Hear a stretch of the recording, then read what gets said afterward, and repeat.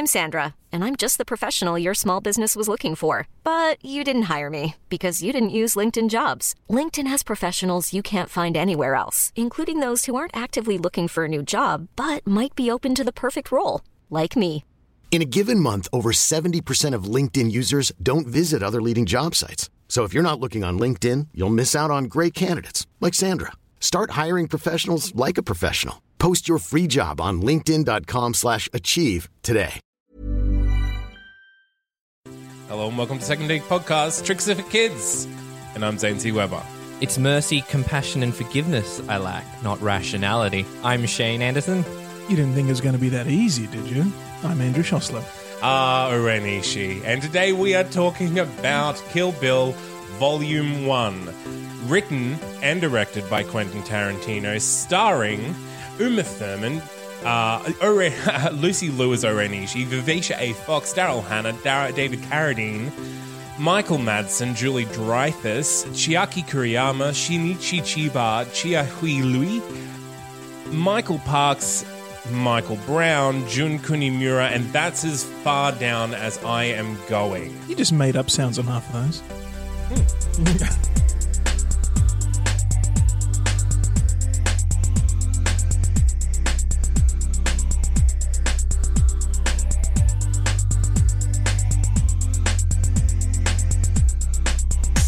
Alrighty, so you might have noticed that both Sebastian and Alex are not here. Because we killed them.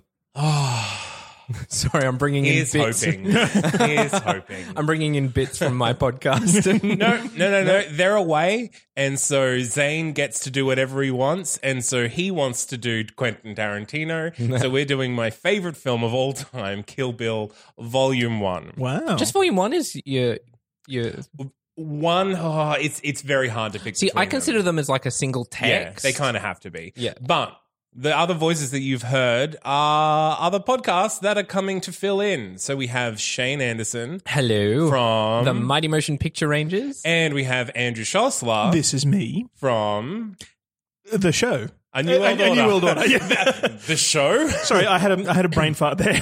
That's right. It's the show. That's right. So we're going to do my favorite movie with my favorite people because Sebastian and Alex are trash.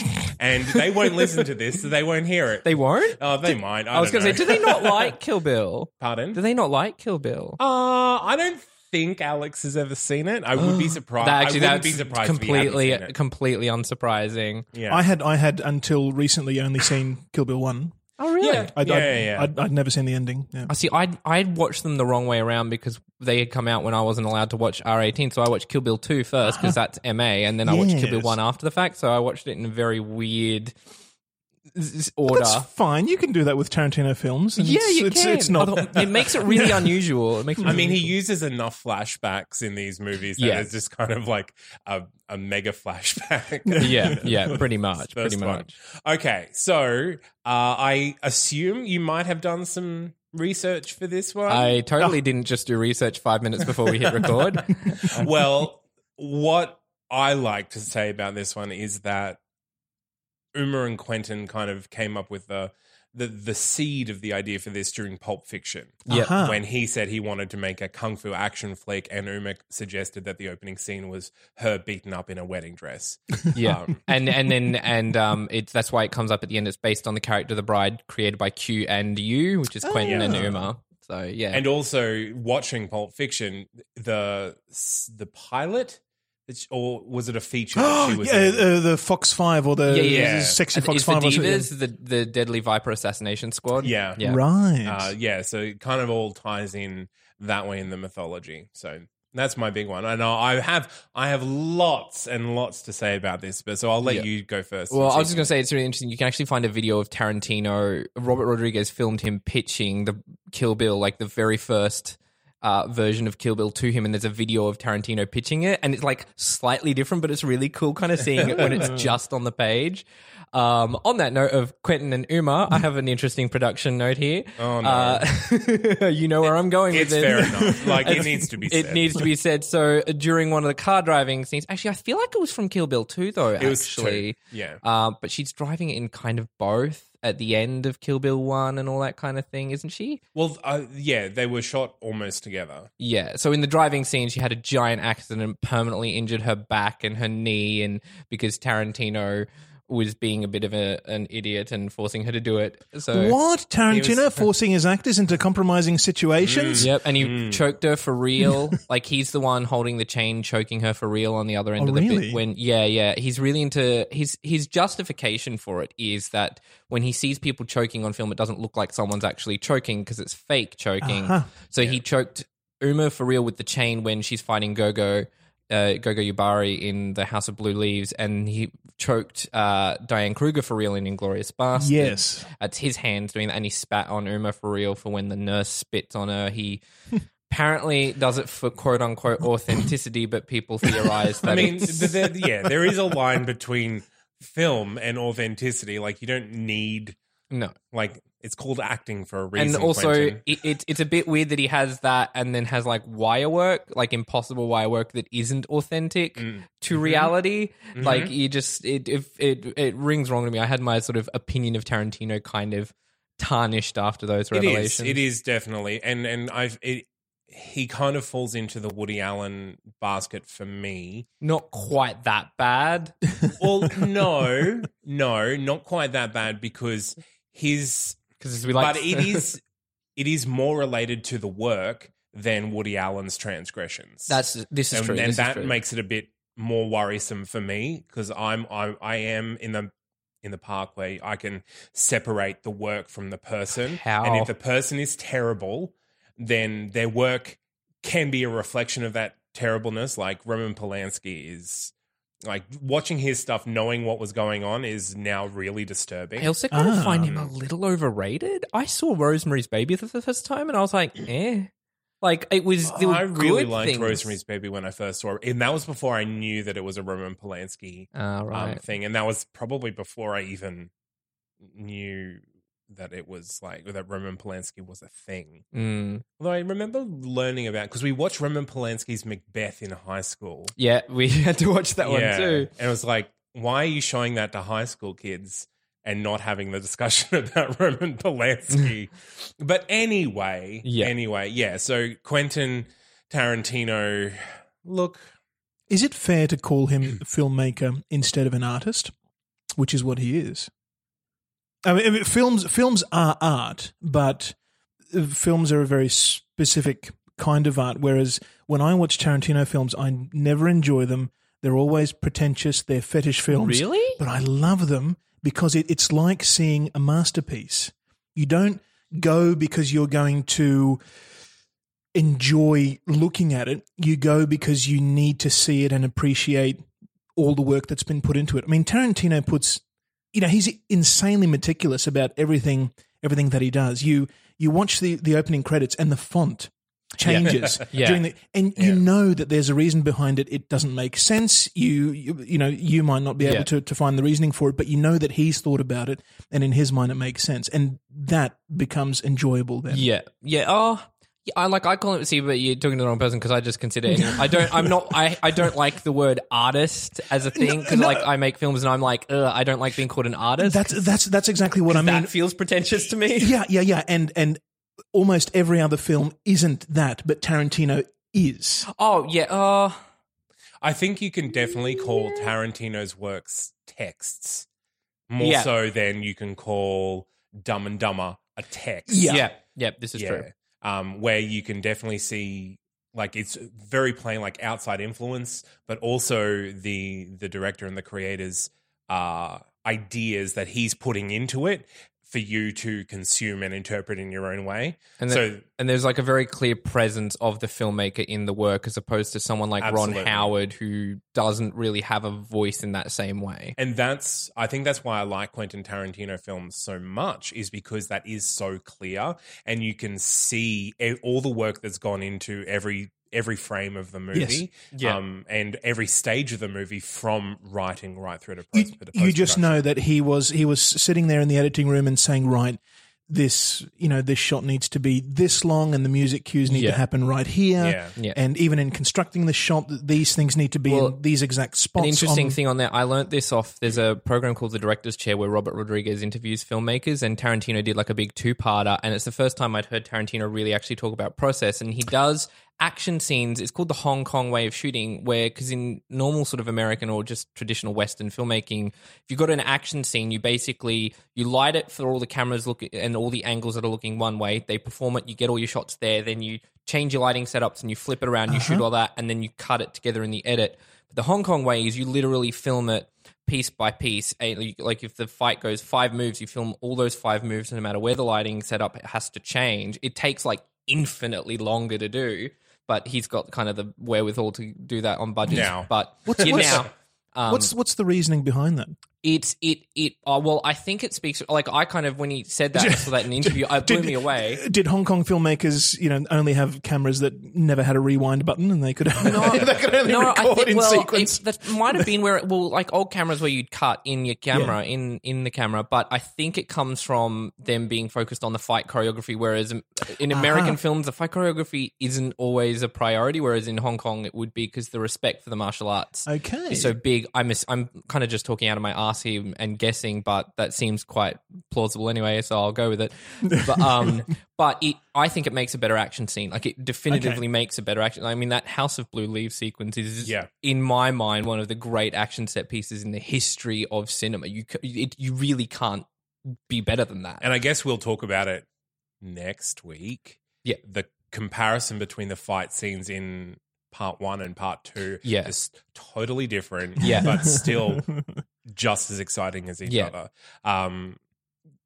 Just on production notes and more safety production notes, Quentin Tarantino got hit in the head with the meteor hammer that Gogo flings about. He was standing beside the camera and she accidentally hit him in the head with it. So, he got it over. Yeah. I got an interesting bit of trivia. So, despite the fact that the bride gets the sword from Hattori Hanzo to kill Bill, she only ever kills Oren Ishii with it. That's like, no one else dies by the sword. How about that? Yeah. But it does open a lot of doors for her. Yeah. Having that sword. I was going to say the body count on this movie is also 95, and I don't think there's actually 88 in the Crazy 88. They're just called the 88. I think there's 50 something of them. But that scene took 8 weeks to film. And I'm not surprised because of all the complex choreography going on. And the way the cinematography. Shooting it one move at a time. Oh. Yeah. So you're almost filming it in sequence of the fight is how it ends up working. That's incredible. The scene where the bride splits the baseball in half was actually done. What? By Zoe Bell. So Zoe Bell has appeared in Tarantino movies as like a character in Hateful Eight and Death Proof. Yeah. She's the New Zealand stunt actress. Okay. So, and she was Uma's body double in Kill Bill. Yeah, so she actually did that on set. Wow. Yeah. So it's amazing. I spent a lot of time trying to find where it was the stunt person and where it was Uma, and I think only on the very, very recent... I rewatched that sequence before I went and shot my feature film because I have like a everyone gets killed moment in my movie, and I wanted to kind of reference this thing. I didn't end up really taking anything from it at all, but it was only on that review when I was just really closely analyzing shot for shot how it's done. I was like, oh, there's Zoe and there's Uma, and it's like the umpteenth time that I'd seen the movie. So yeah, that's kind of it's a testament to that kind of work and the choreo that she vanishes almost. Yeah, well, she is very talented. Yeah, I mean, my problem with her inclusion in the later films is that having someone with an unabashed New Zealand accent in the middle of colonial America, it causes problems. Yeah. But again, suspension of disbelief because you also have Samuel L. Jackson being Samuel L. Jackson. Yeah.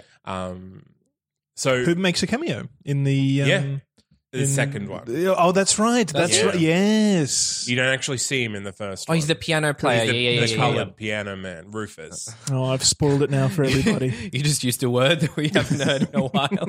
That's how he's referred to. Oh, okay, Yeah. right. No. The old coloured man who plays the piano. Okay. I just thought you were just saying it. I'm like, wow, Zane, we need to have a conversation. I don't call people of colour coloured people unless they're pink. And another thing is the inclusion of Lucy Liu, the casting of Lucy Liu. Yes. Originally, Orenishi was thought going to be just Japanese, but Tarantino saw her in Shanghai Noon.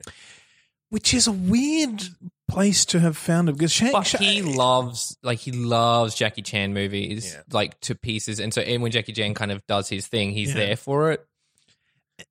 Yes. Well, I was just going to say it's such a, such an irreverent movie, Shanghai Noon. It Yeah, doesn't yeah. really have any. It doesn't seem like high art, but The only thing that is really fantastic about it are the fight scenes with Jackie Chan. yeah. And so that's why he changed her nationality and made that part of Half Chinese, her thing. half American. Chinese, Japanese, American. Yeah.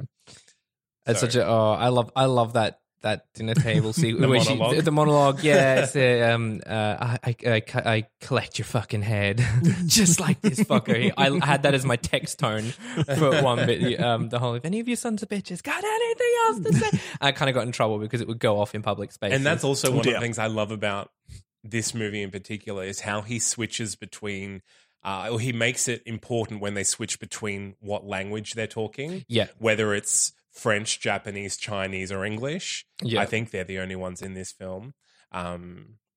But yeah, so again, it's just the attention to detail that he kind of puts into his characters and And stories. even that with that something like that anime sequence. I mean, that's such a bold choice to do in the middle of what is otherwise sort of this weird. I like every time I see it, I'm like, it's such a weird movie if you think about it as a story, as like in the pantheon of just like regular movies, especially at the time in the early 2000s. You're like, this. How did like this movie exist? Because it's almost bizarre. That's why I say that Tarantino doesn't make movies. Yeah. That's not what he Because produces. it's totally out of the zeitgeist. It's just a hark back to these almost forgotten genres of the time. Like Yeah. no one was making these films, and then it just kind of pops in. And like honestly, I knew nothing about it when I went to see it in the cinema, and I just all right, good. That's interesting. Yeah.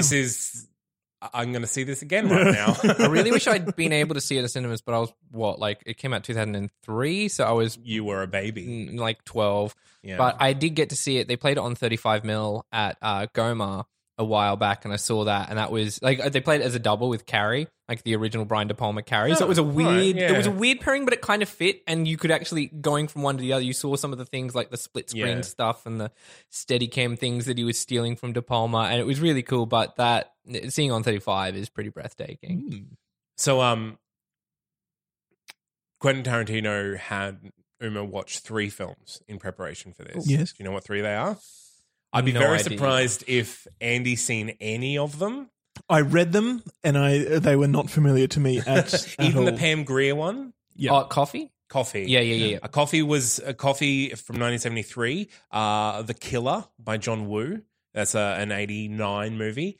And Sergio Leone's Fistful of Dollars. Yeah. A Yeah. fistful That's- of dollars, not Yeah. Once Upon a Time. No, Fistful of Dollars. Fistful of Dollars is the only one that that was familiar No. that I'd heard of, Oh, and and- only because in the Kentucky Fried Movie, there's the sequence of Fistful of what is it?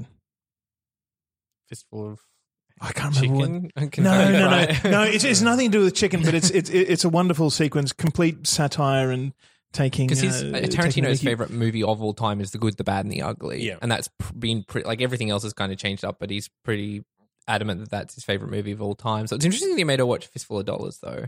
But he always envisioned Kill Bill as his dollars. A Fistful of trilogy. Yen, I think it is. A fistful of what? Ah, A Fistful of Yen. Oh, yen. Okay.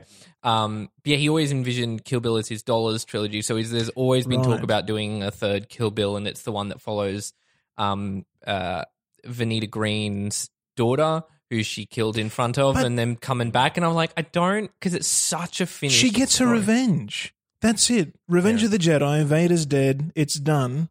Yeah. What other story can you tell after But that's that? the thing. It's the revenge of so you know how she kills Vivica A. Fox with cereal box and in front of the daughter, and it's about the daughter getting her revenge on the bride. Maybe as a spin-off, but not as a Kill Bill film. Yeah. That's the thing because she kills Bill. It's in the title. You know, you can't. I mean, all of Quentin Tarantino's characters all kind of exist in the same universe anyway, don't they? Particularly that sheriff.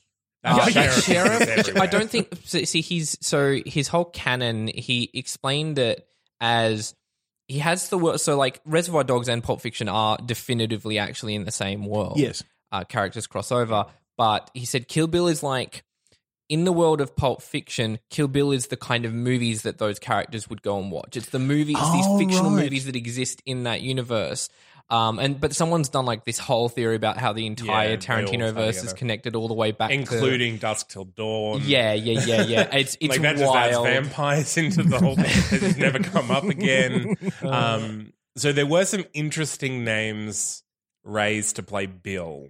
Do you know any of them, Shane? I don't actually. Kevin Costner was one of the ones considered. Well, 4 people actually passed on it before they rested on David Really? Yeah, Jack Nicholson. Which is weird because David Carradine would have been my go-to because of his history in this kind of style of film. But, Jack Nicholson. Kevin Costner. Kevin Costner was considered. He didn't actually pass get it. on it. Yeah. So Kurt Russell. Burt Reynolds.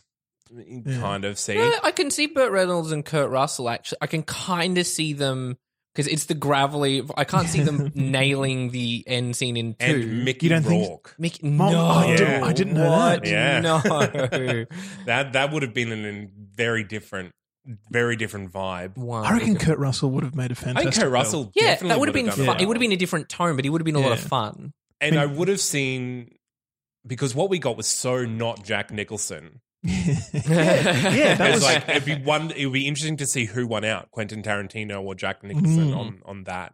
But I guess we'll never see that. Is that why he's never worked with Jack Nicholson? Because Jack Nicholson's just too improvisatory? No, I think it's because Jack Nicholson doesn't do anything else anymore. He doesn't take direction anymore. It's notorious for it. Yeah. Warren Beatty was cast as Bill, and Quentin Tarantino had some reservations about it when he found out. Where somebody overheard a conversation where Warren Beatty said, "I don't actually understand what the film's about. What's going on." He's really right. See you later. Tarantino is very actually. He's hard on keeping actors on. Like every word has to be exact, and he gives them like a pile of things to watch, and he'll explain everything in insanely terms of meticulous detail. Yeah. And so along the lines of Lucy Liu, Chucky Kuriyama, who played Go-Go, he cast after he saw her in Battle Royale. Yeah. Which is an interesting movie. I don't get the love for it, but I don't get the love for it. It is an interesting movie. And I think it's a movie that couldn't exist in Western movie making. Yeah. It is very much kind of it's interesting to see kind of a pulp movie from Japan. Yeah. And it's actually interesting with Kill Bill, in Battle Royale, there was one actress that stood out, and I'm like, she's friggin' amazing. I'd love to see her and stuff. I don't know why he got Go-Go in and not this other girl, but he actually got the other girl, played Go-Go's sister. There was a whole plot that was excised from the movie, and it's so seamlessly excised from the movie because this other character was in all those Go-Go scenes. She and Go-Go fought the bride and all that kind of stuff, and you're just like, how the fuck did they rip her out of the movie like that? And I have one more casting note. Yes. Jun Kunimura, who played Boss Tanaka, he was cast. Quentin Tarantino said, "You please," after seeing him in Ichi the Killer. Oh yeah. How about that? So Quentin Tarantino is just like watches movies and said, "I'll take you." Well, as well as, but Boss Tanaka's drawn, not yeah, performed in that way. Yeah, but it was his. Isn't Tanaka the guy who was beheaded in the? No, he's beheaded for raising. Tanaka, isn't he? That Boss Tanaka was a pedophile. Yeah, so Boss Tanaka is okay. the first the guy who kills Lucy Liu's parents. Yeah. I get lost in the names very easily. Mm-hmm. Yeah. And there's a lot of them. The band, the 567-8s in the. Do you know how he found them? He was watching them. He was in Japan. He saw them, and so what it was he was stuck trying to figure out in pre-production, trying to figure out a song for that, and he was in an airport. He was in a clothing shop at an airport. and heard that playing, and he was like, "It's Japanese, Oh, he didn't but see it's them surf live. music." He probably Okay. did that later, but he heard that thing, and he actually like bought the CD from the clothes shop, took it home, and then tracked down the band and got them to be in Wow. it. Yeah, that was an interesting. And I think that, more than anything else, just proves how much of a nerd Quentin Tarantino He is. is. He is. Because he was known at the time for surf music, and I guess he wanted that, or reappropriating surf music for non-surf things. And he just was like, "This is the perfect. It's Japanese all-women band doing surfing music in this weird mix." So as they're flying into Tokyo, those miniatures, leftovers Yeah. from Godzilla. How about that? Yeah. Oh, cool. Oh, fun fact: all men who die in the movie are killed by a woman. It's actually like weirdly. As it should be. Yes. Yes. Kill all the men. Kill them all. They suck. They've ruled for long enough. Oh, come on. Come on. I'm a bit jaded at the moment. All right. Well, shall we move on to movie babies and actually get this review started? Okay, yes. We should. So do we draw from the pile of films that Tarantino is homaging to begin with? Literally, it's about 27 films. Yeah. Yeah. Oh, I've got It's Enter the Dragon as done by Takashi Miike. All right. 'Cause- So those are your babies. Yeah. Enter the Dragon is pretty right up there. I've got Enter Your Dragon and Spit on Your Grave. Yes. Yeah. Oh, that's a good one. Yeah. Which is a rape revenge Yeah. film. Well, she wasn't really raped though in Kill Bill, was she? Yeah, absolutely. Wait, what? By who? In the original, Oh, In Kill Bill. no. Okay, yeah. No. I know I Spit on Your Grave is a rape revenge, but then you're like, and I'm like, wait, is Kill Bill a rape revenge as well? No. Kill Bill isn't, but I Spit on Your Grave just because it is kind of that one-woman single-minded revenge story. Yeah. I kind of went differently from this. Movie babies, it's Count of Monte Cristo and RoboCop together. I can see that, yeah. That works. Both men are not killed, but they have their lives entirely stripped away, right? And they RoboCop goes on not a revenge spree, but he does try and bring everybody to justice. Ends up killing them all anyway. Well, that's what you have to do. Yeah. And Count of Monte Cristo, he improves himself. He goes off. He learns sword fighting. He learns languages and art and culture and everything to blend into this society in order to exact revenge on the guy that did it to him. Yeah. I can see that. Absolutely. Tweet synopsises? I got revenge, blood, blood, hashtag pussy wagon. Not my most creative effort. A lot of revenge in this movie. There was 2 bits of revenge. Oh, There was I like guess the plotting Oren's of the story as revenge. well. It's weird because Yeah. only 2 of them die on the list of 5. Yeah. Is it 5 or 6? 5. Because there's Bard, Bill, and Daryl. Yeah, so Hannah. there's 5 of them and then Bill. Yeah. So Yeah. they're 5 including the bride. Yeah. I'd short flights between sword fights. Hashtag. That's so good. Who knew that Bill doesn't die in a movie called Right. Kill Bill?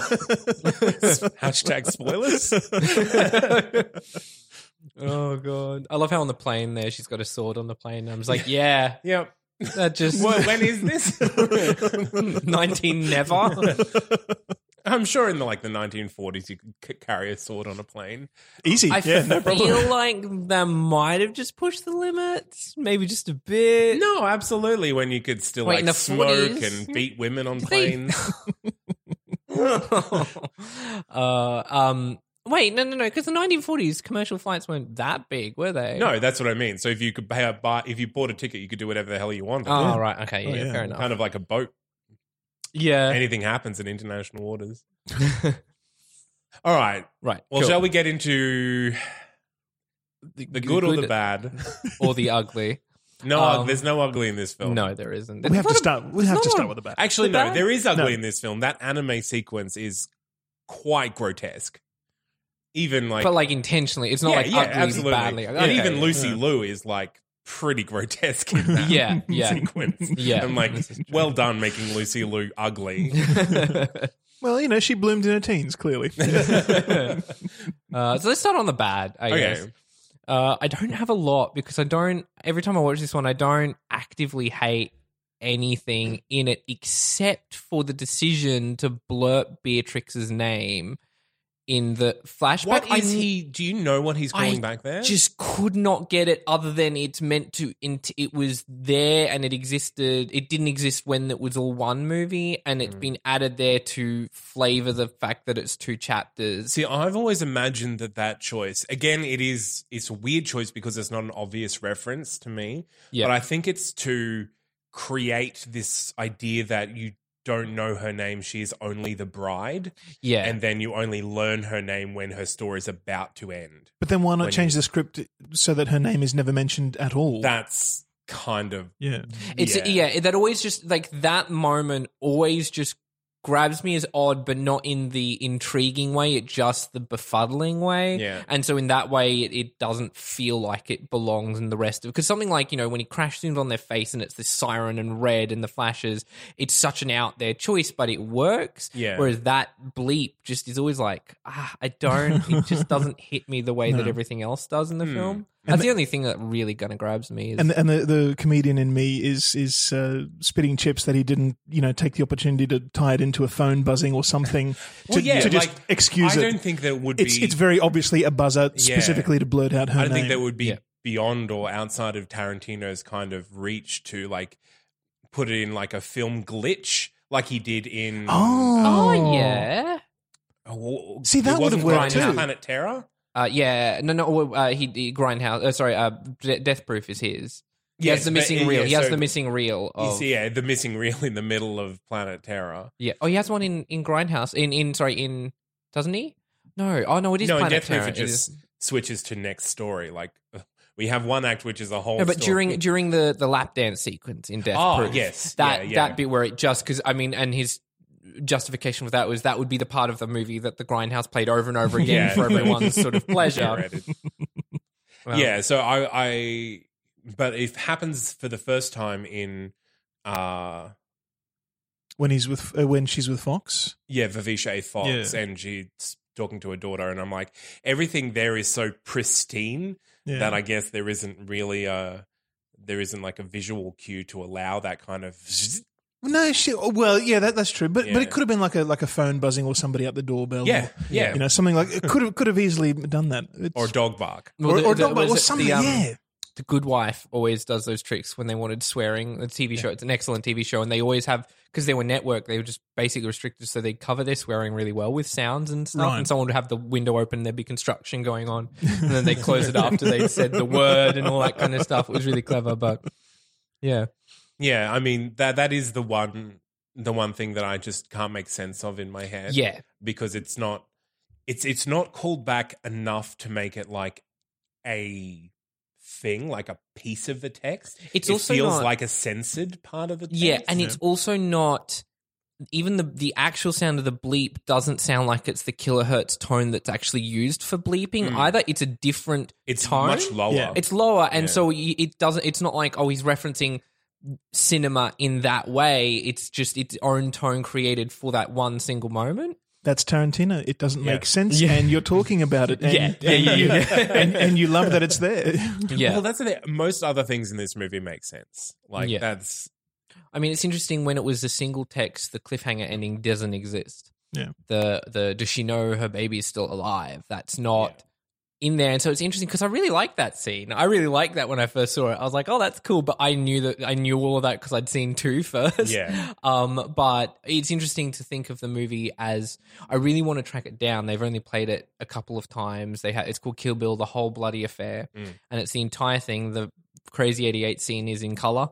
Oh, okay. And but it's even something like that when he switches to black and white and it works because of the way he segues into it, and then he segues out of it with the close up on her eyes and she blinks and it blinks it back into color, and that's like a censored moment. He did that to keep his rating within the realms, but also that is in itself an homage to TV.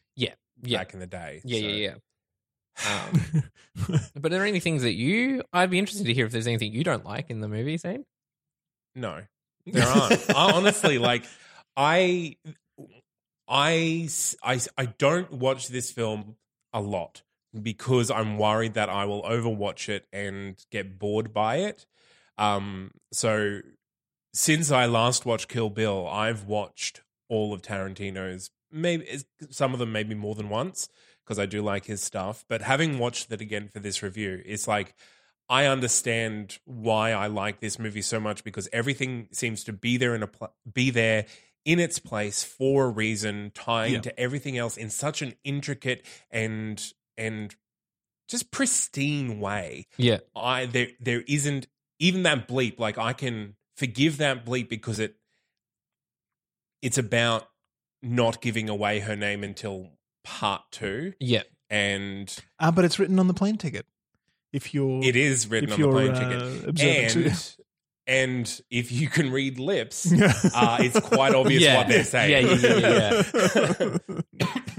Having watched it more than once, you watch their faces, and it's very clear that they're saying Beatrice.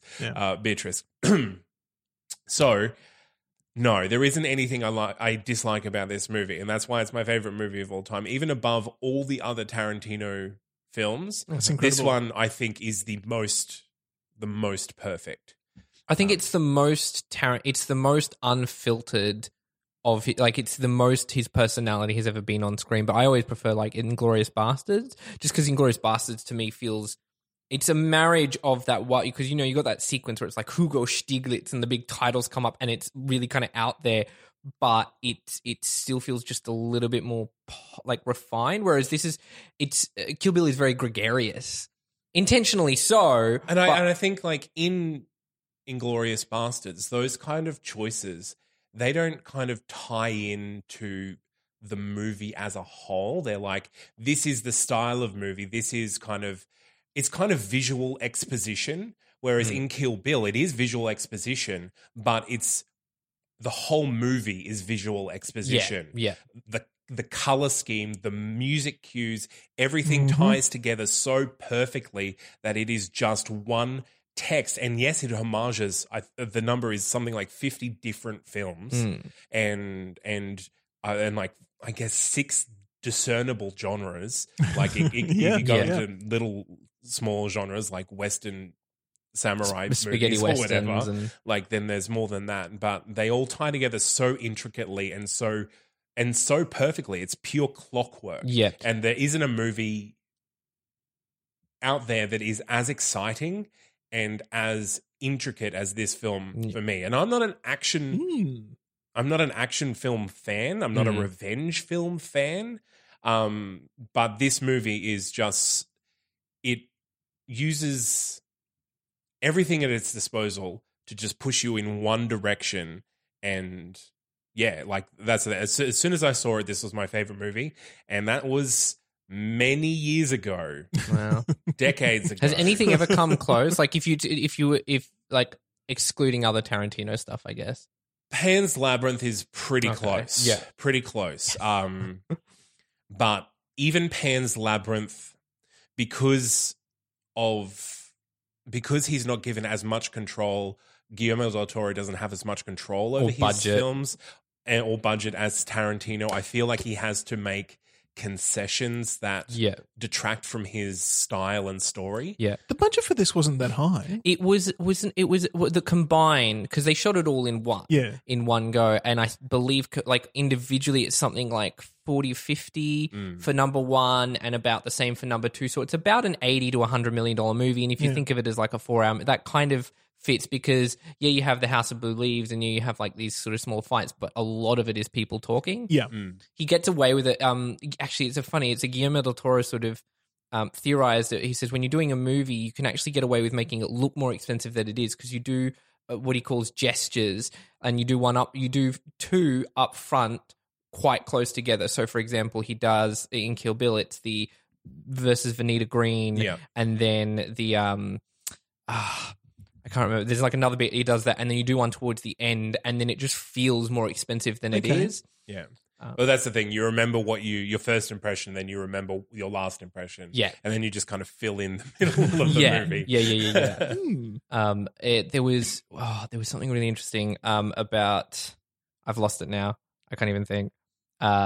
It was something to do with you're talking about how it's pushed in one. It's the only movie that can get away with a scene like the Twisted Nerve sequence, so that's the bit where Daryl Hannah walks in the nurse's outfit and she's whistling that tune that's like directly lifted from a movie called Twisted Nerve, and they do the split screen sequence as she's getting the thing ready, and then it can have like a really grounded looking scene, and then it can have, you know, in the House of Blue Leaves where you've got those like and those weird sounds that are not realistic in the least, but they're sampled from like actual kung fu stuff. It's the only movie where all of those things, you don't question the existence of any of those things in the same movie.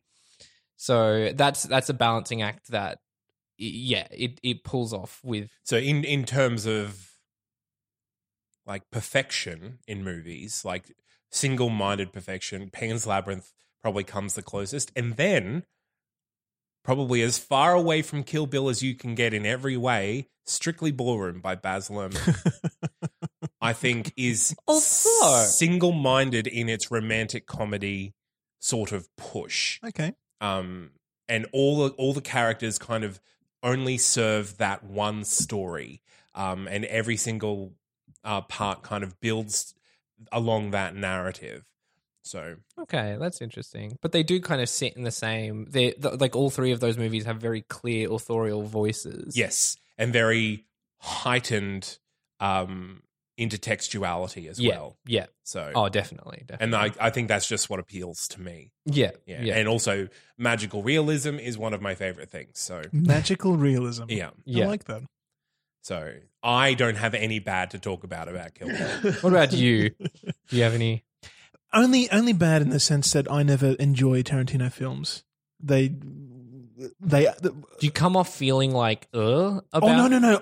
I love them. It's like going to see, not the Mona Lisa because it's a little bit rubbish, but you know, other fantastic paintings and sculptures and things. You're going to see them, to appreciate them, and be a part of the atmosphere, not to actually see a sculpture. It's about much more than anything that it actually can be, you know.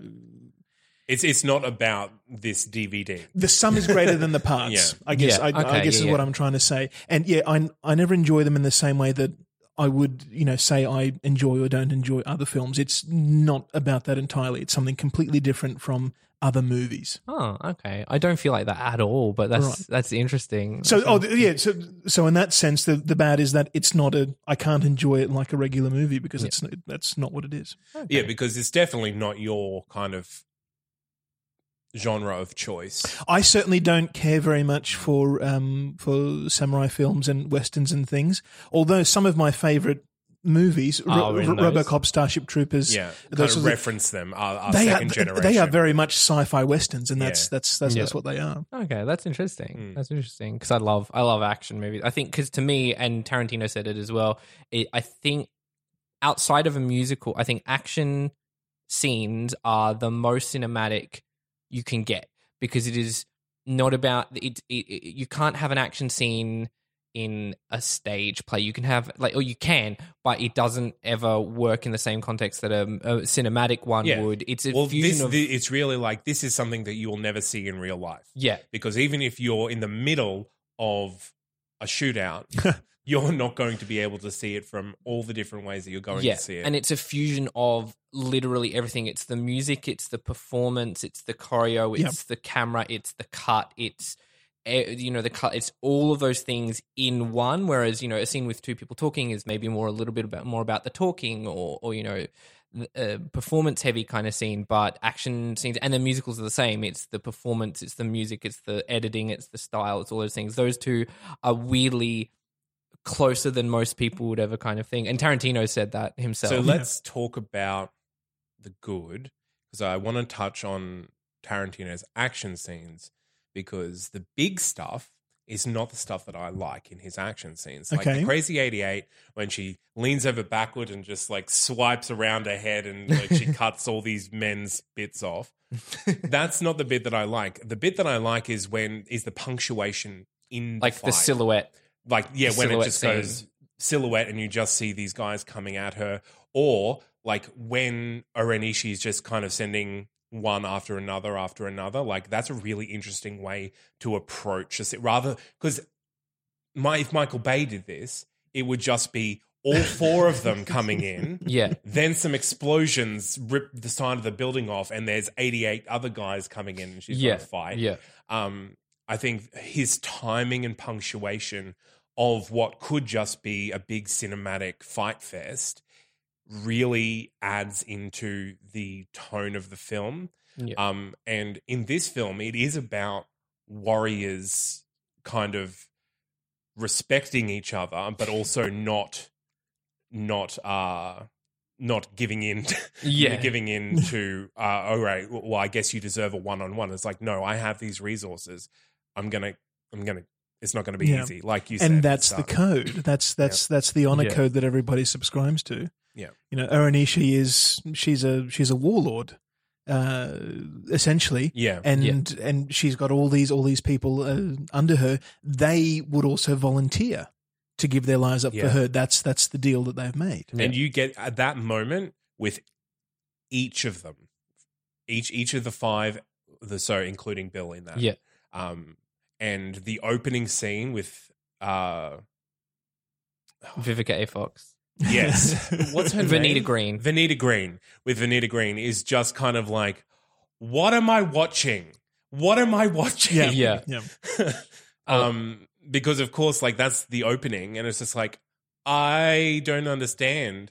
And then when she goes into the kitchen and we're looking like, it was like, I'm going to need to pay more attention. I haven't been paying enough attention. That opening fight, always, every time I see it again, I forget just how good, like, because, the House of Blue Leaves is obviously the pillar of even Kill Bill 1 and 2 together. Yeah. But that opening fight is so strong. It's such a strong declaration of hero. And it was interesting for Tarantino, I guess, if you were into his sort of stuff and you'd seen his sort of action scenes, you'd seen Pulp Fiction, you'd seen Jackie Brown, to start a Tarantino movie, and then you get this just punch up, this really brutal punch up in a suburban house. It's such a different, you kind of sit forward and you're like, I haven't seen this Tarantino before. And also, something Tarantino doesn't do much is leave you guessing. Usually he'll set something up for you and like, okay, this is what's happening now. Yeah. But this one, he's just like throws you right in. And that's something that happens throughout both films, is that every scene answers another question that you've had about what's happened previously. And that's what I love about these two movies, is that every scene changes everything that's happened before and everything that happens afterwards. Yeah. And it really benefits from the nonlinear structure, as opposed to usually I hate flashbacks. I even just love that it's chapter 1, 2. Yeah. Like that kind of pun just in and of itself to me is a really clever thing, and it makes you sit and think. You're like, 2 what? 2? Like I just I love it. And very few. There's so many Tarantino imitators, and they all seem to completely miss what he does, and they grab onto the things of, it's the swearing and the violence. I'm like, that's not Tarantino. That is the least Tarantino thing that he does. Well, he does it. No. He's known for it, but that's not what makes a Tarantino movie. That's the Tarantino garnish movie. that he puts on all this pile of work that he's done in on a text. Yeah. Why does Beatrix win? Why does she win every single fight that she's involved in? Because she's the best. She's always been the best. She's Bill's favorite, which makes her the best. Okay. Yeah. So, and that's kind of, we'll get to that in part 2. It's not because she's on a righteous quest?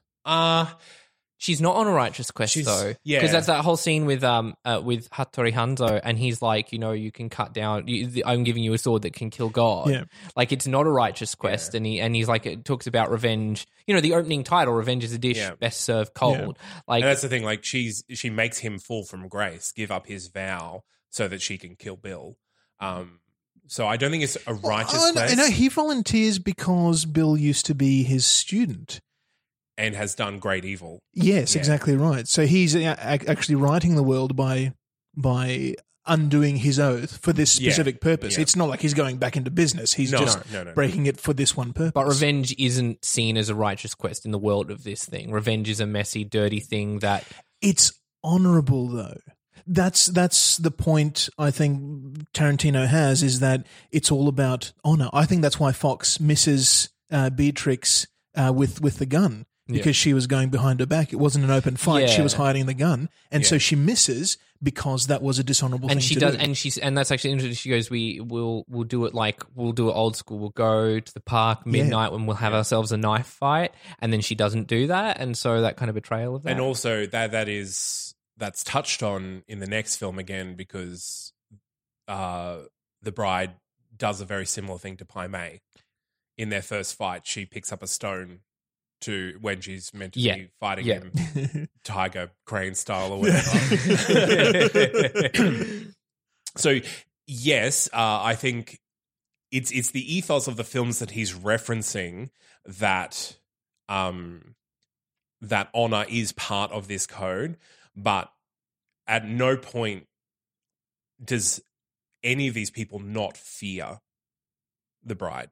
That's Yes. why she goes to try and Yes. kill Daryl Hannah tries to go and kill her in her sleep. Yeah. Yeah. Even Bill's afraid of her. And right at the end of part 2, which we'll talk about, that's why Bill has his little monologue and asks the question like, were they worth it? And she was like, yeah. Oh, yeah. It was hard. Yeah. But she is the best, and that's why she defeats Bill in the way that she does, because that she's the only person that Pai Mei ever taught that technique. And actually, they touch on it too at the end of number 1 with Bud sort of says she'll get her revenge. I mean, I'm pretty sure that was engineered, not intended. She for deserves her revenge. She deserves her revenge, And we deserve to die. And then in the second, it opens up and it's like, but then again, so does she. So yeah. And that's the thing. So when she fights each of them, there is a moment like, well, we'll talk about it next week. Yes. We'll talk about it next The week. good on this one, I love the flourishes. I love the visual flourishes in this. Even like something like tracking the, when he throws the hammer, gets thrown at her, and then she catches it and throws back and hits him in the head, and he scoots back. He moves like that's such a those kind of moments grab me because it's not what you expect. It's just never what you expect, and yet it works in the world of the film, in the visual language that he's creating, and I just love it. So, like I would give up an entire film career just for that sequence. If I could do a sequence that good, I would. But isn't that what earns your film career, Shane? Yeah. Look, For me, it's the music, the sound cues, the music cues that he ties into even scenes that aren't action scenes. Yeah. Like that soundtrack is so just. I bought it one, and I was just listening to it for like nearly a year. It was the one thing going in my car on repeat because it's just such a good friggin' soundtrack. But the soundtrack itself, I found, because before I got into musical theatre, I would buy film soundtracks. The soundtrack itself is a very different experience to watching the movie with the soundtrack, because each of the sound cues ties in so well with the scene and gives you more information. And it's fascinating that so many of the sound cues are lifted from other texts. So like the Flight of the Green Hornet is like the theme from the TV show The Green Hornet, and yet he makes it work so well that he almost supersedes the original text that it came from. And that's his whole thing when he goes and does music in films. He wants to make the definitive use of that piece of music in a movie, even if it's existed before. All right, I've gushed. I've gushed as well. Is that enough? I think that's I think- accurate. Yeah. All right. Well, What will our we've got a opinion be on whether or not to give it a second take? I wonder. mine is always, if you have a chance to watch this movie and then talk to me about it, because I won't be watching it nearly as often. Yeah. Mine is a yes. I mean, every time. And I think that, yes, with the caveat, watch it, but like if you're, especially for filmmakers watching it, pay attention to the things the little things, because that's what makes it, rather than just, it's blood and violence and giant action sequences and sword fights. It's the little things that make it so idiosyncratic and awesome. So, yeah. And I would add, give it your attention. Don't have your phone on. Don't have a That's a conversation in the blanket background. policy of just all movie watching in my household. Except There are for Curtains movies drawn. The like- Incredible Hulk. like The Notebook, that you're like, if you listen to it, you'll get it. You don't need to watch it.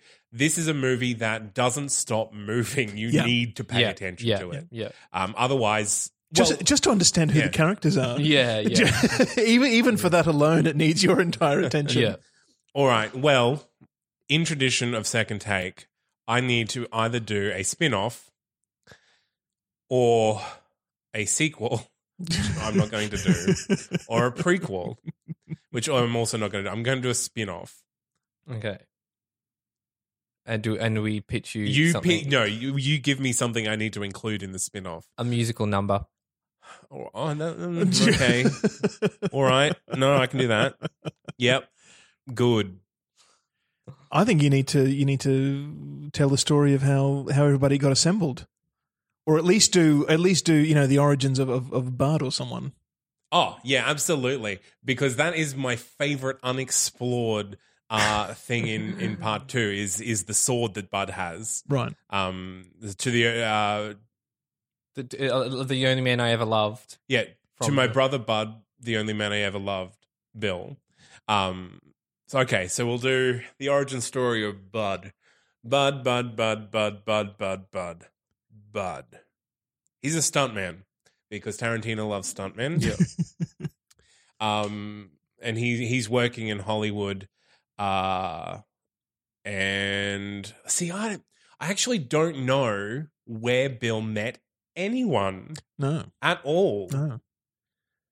He just assembled them, and that was and that was it. All right, and Bud started working as a bouncer on the side. Bouncing worked into muscle work for the mob. Oh. Muscle work turned into hitman, and then he started getting a reputation, and then he ran into Bill as Bill wanted to hire someone, and that was sort of the test. So this is the test. What if Bill was a target? Is Bud actually his brother? No.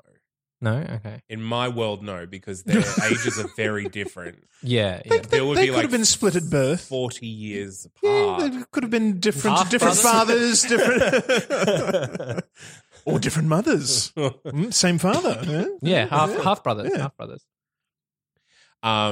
Okay, yeah, I know. All right, so they're half brothers. Good, fine. They're half brothers, and that's why Bill's found him. And he sets him after. I'm gonna say Oren. Ooh. Because I believe the order was Oren, Beatrice, then L Driver. L was the last one Okay. because Oh, and you forgot. spoilers. You forgot. Vivica A. Fox. She was after Oren. Motherfucking black mama. I should have been motherfucking black mama. I love that moment. It's so. Every scene, good. The dialogue is Quentin's main part, and we haven't even touched on it. But yeah, so he sends him after that, and that's a test. He beats her down, I guess, and then is hired. And right at the end, we meet Beatrice. The end. Lovely. Okay. I'm not going to go in too deep because I don't want to ruin it for myself. I was about to ruin the mythology for myself. No one should be allowed to touch these characters except Quentin. And he won't ever, unfortunately. Do you reckon he might? No, I think it'd be a commercial move, and I don't think he will. If he's only making like one more movie, Two more. movies. Well, so including the whatchamacallit, the 70s set Charles Manson one that he's in the middle of doing. I don't think there is a big enough call commercially for a continuation of the Kill Bill. Yeah. So I don't want it to happen. Like maybe if he wanted to do a comic book, I think that might be the way to do That'd it. be cool. Like a manga? Yeah. But not a film. No, not a film. I don't want these two movies to be ruined. Thank you. All right. Well, that's been us. So thank you, gentlemen, for joining me to talk about my favorite film. Thank you for having us on. And I'll get you back to do Kill Bill 2 because what's the point of talking about Kill Bill 1 unless you talk about its counterpart Kill Bill 2?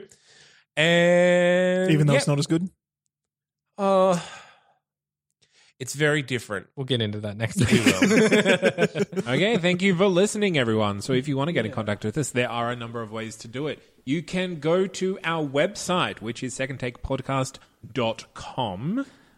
Or you can email us, because we have one of those things. We are secondtakepodcast@gmail.com. And always I've got Facebook, Facebook/Second Take. Is that right? Sure. Yeah. Sure, that one. Or Second Take Podcast, you find it. Yeah. And Twitter, @SecondTakeTNC. Or we have an Instagram, funnily enough. Sometimes we post video. No posted videos. No videos of some Pictures, though, that are funny. There was quite a smart tweed jacket on there the other day. Oh, yes. Yeah, I got bored. Really? Also, if you guys want to support the show, we also have a link to our Patreon. It's patreon.com/Second Take. This is a big variety of ways that you guys can give to us. It starts as little as $1 per month, which is $12 a year. And it's pretty low and pretty simple.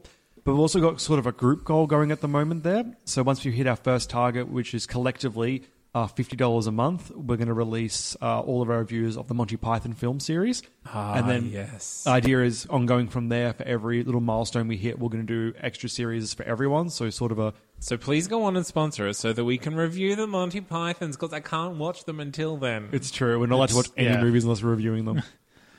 And the law. yeah, if you want to have a listen to any of the other podcasts that any of us are on, go to that'snotcanonproductions.com, which is the mothership for all of our other podcasts. Yeah. Yeah. In one of them, I'm a wizard. It's pretty good.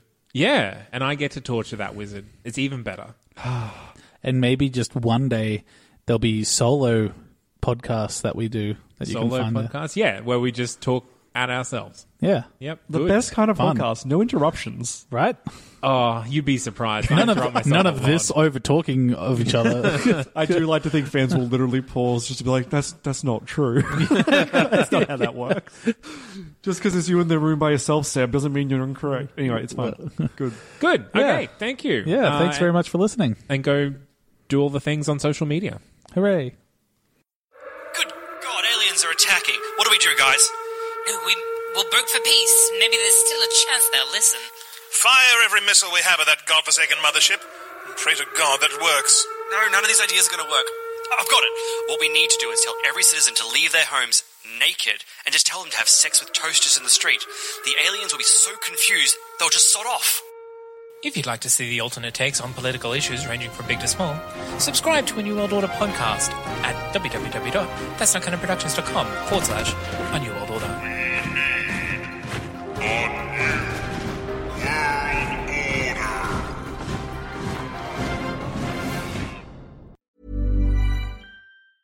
Hey, folks, I'm Mark Maron from the WTF Podcast, and this episode is brought to you by Kleenex Ultra Soft Tissues, your ally to help tackle your allergy symptoms this season. I love the change of seasons, but nobody loves pollen and all those other things floating in the air that make you sneeze during this nice weather. Kleenex Ultra Soft Tissues are hypoallergenic and allergist approved, so fight back against watery eyes and runny noses without worrying about irritating your skin. For this allergy season, grab Kleenex and face allergies head on.